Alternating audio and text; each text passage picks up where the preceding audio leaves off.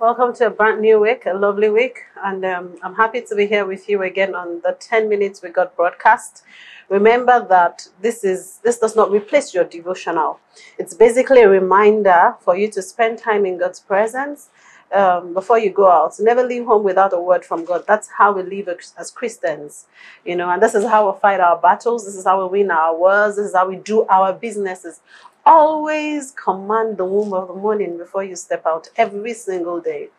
Today I'll be talking about power, and I titled it Showpiece.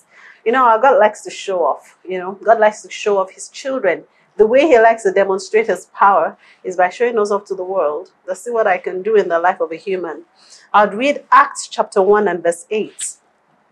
And that scripture says, "But you shall receive power, dunamis, when the Holy Spirit has come upon you, and you shall be witnesses to me in Jerusalem and in all Judea and Samaria and to the ends of the earth." This was Jesus speaking with his disciples. He said, let me tell you what's going to happen. There would be someone who would come to you, and his name is the Holy Spirit. When he comes to you, you would receive power. When you receive power, you will become witnesses.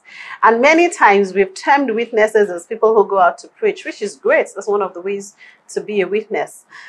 But you see, the only way to really be a witness to anything, it's really to show that it has worked for you.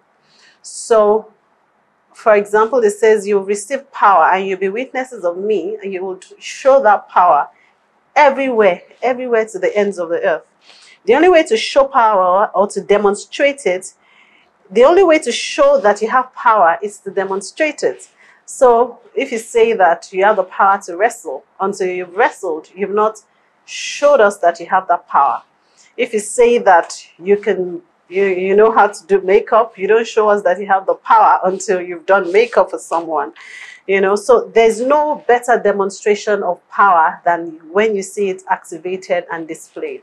So when Jesus said that the Holy Spirit will come upon you, he will give you some certain power, and then you will be witnesses of me all over Judea, Jerusalem, and to the ends of the earth. It was basically saying that he will give you power to show some things forth. And when the Holy Spirit comes, it bestows certain powers upon us that will begin to make us live out the things that God has said concerning us. So we will begin to prosper in ways that is different from the ways that people prosper. We will begin to exhibit wisdom that is strange. We'll begin to do things in a different dimension. So the Holy Spirit is given to us to be able to interpret God's kingdom such that people look at us as examples, and we are able to then witness Christ by our experiences. We're able to witness Christ by our outcomes. We're able to witness Christ by the things that our lives already speak. So people come to ask us, how are you doing this? And then we're able to let them know it's about Jesus. That's the work of the Holy Spirit in our lives. So every time, as Christians, we need to say, Holy Spirit, help me to interpret your power in my life. Let's not live our lives like powerless Christians. How do we do this?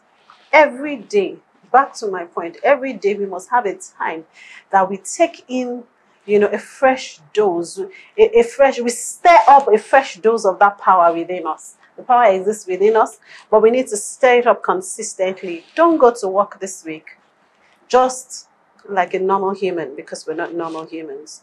Go to work and say to yourself that everything that I touch is touched by the power of God. And so I get success that is inexplicable. And that success is what I need for God to use me as a showpiece to the world. And I can let the world see what he can do in the life of his child. This week, as we step out in the name of Jesus, the power of God overshadows us. The power of God overshadows everything that we lay our hands upon.